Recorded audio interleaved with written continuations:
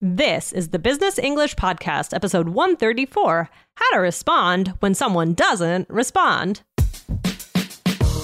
Welcome to the Business English Podcast from All Ears English. Get the English skills you need to achieve your dreams in global business. For a presentation, a meeting, or your office party, this is Real Business English with your favorite American hosts, Lindsay and Michelle, coming to you from New York City and Colorado, USA. This episode is brought to you by Shopify. Forget the frustration of picking commerce platforms when you switch your business to Shopify, the global commerce platform that supercharges your selling wherever you sell. With Shopify, you'll harness the same intuitive features, trusted apps, and powerful analytics used by the world's leading brands. Sign up today for your $1 per month trial period at shopify.com/tech, all lowercase. That's shopify.com/tech. Hey, Michelle, how's everything? How you doing? Good. Yeah, I'm good. How are you? I'm doing great. Glad to be here. What are we talking about on Business English today? Well, this is going to be fun. Guys, on episode 125 of the Business English Podcast, we were talking about emails. Guys, that was avoid these 4 business English email gaffes. So do you remember that episode, Lindsay? Not too long ago. Yeah, I remember that. Email is such a tricky topic. Yes. So we were talking about one thing in particular that was a bit of a pet peeve of ours, right? Yeah. Do you remember what it was? Yes, the idea when someone does not answer all of your questions, which really also fires me up. We got fired up on the last episode. We really did. Our listeners probably should go listen to that one first, and then come back to today. Yeah. Yeah, I agree. Yeah. So this was especially irritating. So we wanted to talk about how to respond in that situation. So if you've written to someone and you answer a few questions and that person doesn't answer all of them or respond to all the points you brought up, that's irritating, right? Why is it irritating? Well, yeah, I mean, I'm also someone that asks a lot of questions in emails, and it's irritating because, I kind of have this, when I don't know all the details about something that's coming up, it gets a little anxiety inducing sometimes for me. I can get a little anxious. It's just irritating because, especially if you're dealing with a professional, there's an expectation that professionalism is being thorough, and it just doesn't feel professional to skip someone's questions, Right. So, right. Yeah. Right. And I feel like it's like that I'm not being heard. Maybe the person thinks I'm not worth their time. So we talked about how this can be in your personal life as well, right? Like something, that you're emailing about, like in a situation, not necessarily in work, but where you're organizing logistics or something like that. So what can you do? Right. And I mean, I'm guilty. I'm not really great at knowing what to say, but I came up with some ideas that I'm going to use myself. So let's say you write to someone and they only respond to 1 or 2 of your questions. What can you do? So that's what we're going to be talking about today. But before we do that, guys, we want to remind you to hit follow wherever you are listening to the Business English Podcast, because then you can make it easy on yourself. Yeah. All the episodes will just come right to you. You don't have to search for them. Yes, you will make sure that business English is a big part of your routine 3 days a week, which is what builds that fluency and eventually that connection that we all want, that human connection through English. So guys, hit that follow button right now. Good stuff. Hit it. Yeah. So what do we do, Michelle? What can we do? Well, yeah, this is awkward. I mean, how do you navigate the situation? I mean, this is what I started to think about. Like, first of all, don't feel bad about it being awkward because it's not your fault, right? So just come at it from that perspective. Like, feels awkward to me, but it's not fair for me to feel awkward. I didn't do anything wrong. Right. Someone else has dropped the ball. And we've talked about the expression drop the ball before, at least on All Ears English. Someone else has dropped the ball. I think another reason, just a side point, why this makes me anxious is because it almost feels like something's going to fall through the cracks. Like if there's something coming up, a big event, and I have 5 questions and the question that doesn't get answered is something key, and then I forget about that, I'm worried that thing will just fall through the cracks and something will happen. So that's why that induces anxiety for me. Yeah. Right. Yeah, that makes sense. Yeah. I think that the awkward feeling comes from this place of feeling like you might be nagging or annoying the other person. Yes. Or pushing them, but it shouldn't feel that way because I always think, oh, well, maybe they didn't forget, but maybe they're gonna respond in another email for some reason or remember. Right. But that doesn't usually happen. No, usually not. No. So what can you say in this follow-up email? Let's get to it. So Lindsay, what are some steps you can take? Well, you can thank the person for the response they have sent you because they've sent you something, and you can respond if they have a question, right? Is that what you mean? Thank the person and respond if necessary. Yeah. Let's say that they, for whatever answer they already sent you, if you respond need to that. Yeah. Yeah. If you need to comment on that at all. Okay. And then we need some kind of an introduction phrase, and we're going to bring that point up again. Yep. That's what we're going to do. We're going to thank, we're going to introduce, and we're going to bring it up again. And we're not going to feel bad about it at all. Exactly. Because you need an answer. I'm wondering if we can get we'll have an example. Let's just see if we can envision, when would this happen? Like, you mentioned something with your child's daycare or something before. Maybe that's an example. Would you say? Yeah. Michelle?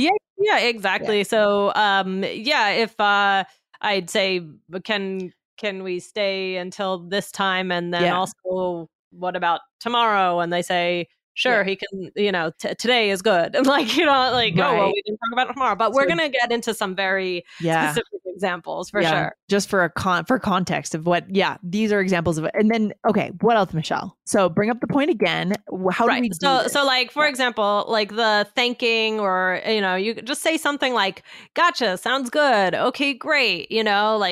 Have some sort of thing like that. Acknowledge that they responded to part of your answer. And then use one of these phrases. You could say, did you happen to, or any idea about, or any update on, or I still wanted to clear up one point. Okay. So those are some phrases you can use. These are the introduction phrase, right? Before you bring up the thing? Okay. Yep. Yeah, I love it. And did you happen to, it's good. It's a little more indirect, right? Yes. But it's good. So you can decide how direct you want to be with this introduction phrase before you drop the question again. Right? Exactly. Another day is here and you're ready for it. What to wear? Check. Breakfast, lunch, and dinner? Check. Planning for what's next and how to save for it? That's where Bank of America can help. For your financial to-dos, Bank of America has experts ready to help get you closer to your goals. Get started at one of our local financial centers or 24/7 in our mobile banking app. Find a location near you at bankofamerica.com/talktous. What would you like the power to do? Mobile banking requires downloading the app and is only available for select devices. Message and data rates may apply. Bank of America NA, member FDIC. All right. So let's do some examples. Okay, here we go. Now it's all going to tie together. All right. So in this example, Lindsay emailed me to ask questions about an upcoming event. Okay.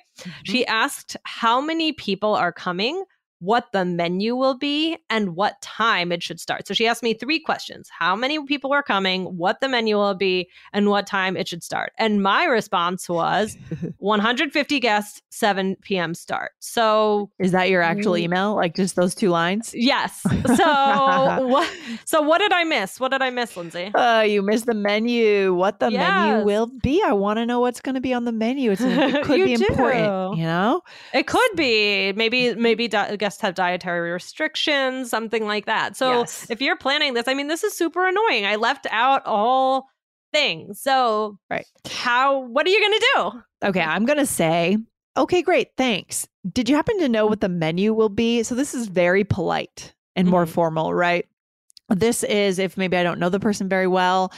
You're really being kind of soft and polite here, which is good at first. Yeah, right. Exactly. So just responding with that. Don't feel bad. Maybe sometimes, do you ever send somebody an email and you're like, oh, something is attached, and it's not, like you forget to attach them? Yeah. Usually I think the AI or whatever it is now can tell you, hey, you haven't attached that thing. Oh, really? Yeah, you don't have that? Yeah. You got to upgrade your Gmail. Maybe I never forget. No, maybe I'm not attaching too many things. Who knows? Yeah. So let's do another example. So, Lindsay, do you want to do the next one? So in this case, Michelle, you emailed to ask about a meeting, right? We were making for a presentation, right? You asked me if we want to look at the slides so far, when we should plan to meet, and what tech we should set up, right? Okay, so 3 things. Yeah. So I want you to look at my slides, figure out a time to meet, and about the tech. So what was your response? Yeah. So my response was, sure, I'd love for you to take a look. No advanced tech needed. But what about the time? Yeah, she didn't answer when we should meet. And that's important because, we need to figure things out with this presentation. It's so annoying and frustrating. Right? Isn't that annoying? Yeah. Are we annoyed about these make-believe situations? I'm annoyed. Yeah. I'm annoyed. Yeah, because it does happen. Yeah. Yeah. So what should I say? I mean, this is what I came up with. Sounds good. Any idea when you'd be free to meet so we can start practicing? Yeah.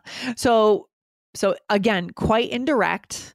Any idea when is very like, kind of like, you don't have to let me know, but you could, right? These are leaning in the very indirect way. If you know this person has a habit of this, I might be a little more direct. Right? Well, what would you say? I might say, sounds good. And when can we start practicing, or when would be a good time to start practicing? I might, or you might just throw out a time. Like maybe you'll say, okay, should we meet at 8 tomorrow? Right? Yeah. Right. So I think that might be the path you have to take. That's the more direct path. You initiate the time. Does this work? Yes or no? It's hard. Yeah. The reason this is tricky is because in a conversation, you could always just say, oh, and what about the time? Yeah. But with writing, forth with email. Yeah. It's a different. The next task. You've lost them. Right. Exactly. They're just clicking through and they didn't send this and whatever. And so like you can have this hope that maybe they'll respond with a second email, but like they probably won't. So you might need to do a little bit of that nudging. And again, I think one of the main takeaways for today is that that's okay and don't feel bad about it. Yeah, it's okay to ask. It's okay to get answers, especially in the business context. If it's something your friend does, I don't know, that's a separate issue, right? If this is happening on text message, either the event happens or it doesn't. You know what I mean? Right. Exactly. Just for business or when you're messaging with service professionals in kind of a more professional context. Right. So I mean, usually the person will then respond, or maybe they'll even say, oh, sorry, I missed that, or something like that. But again, don't worry about nagging. And if they still don't respond, I would just kind of wait it out and give it some time and they'll get back to you. But it could be frustrating. Ultimately, it just depends on who you're working with. You know, like I shared last time, we've been working with some lawyers this spring and we've had this issue. And it really, really bugs me because lawyers charge a lot of money. Yeah. And when you don't get answers and you are paying a ton of money for their time, that just makes me livid. Livid is a great bonus word for today, Michelle. Yes, that is. Yes. When you are paying for something, a service, and you don't get your answers, that is extremely frustrating. Yeah. And you know what we did? We got a new lawyer. Okay. Well, guys. So I think there's something to learn on the other end of this, right? When you're reading those emails, read them carefully. Don't be that person. Yeah. If it happens from time to time, okay. But like, don't make it a habit. Really read through and say, what is this person asking me? Yeah, because ultimately it's about doing a good job for the service you're providing. It's about keeping your clients, not losing them.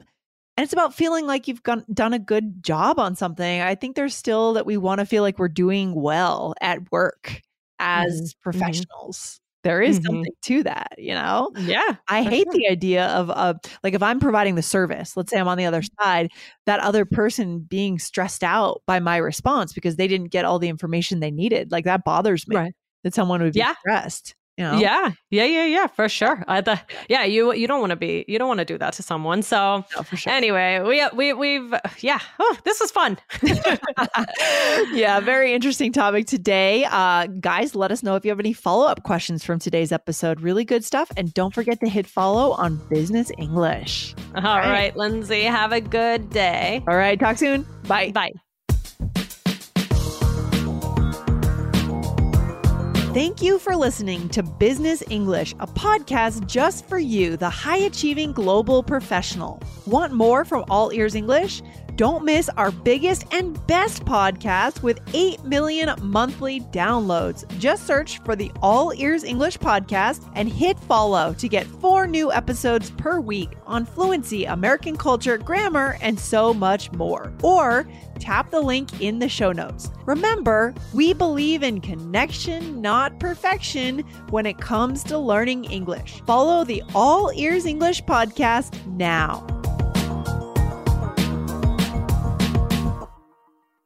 Buenos dias, world, from the San Diego Zoo Wildlife Alliance. I'm Marco Wendt. And I'm Rick Schwartz. And we're your hosts for Season 3 of Amazing Wildlife, a show from iHeartRadio Ruby Studio and the global conservation organization behind the San Diego Zoo and the San Diego Zoo Safari Park. Listen as we dive into the efforts here in San Diego and spotlight the heroes working worldwide to care for the species you know and love. Listen to Amazing Wildlife on the iHeartRadio app, Apple Podcasts, or wherever you get your podcasts.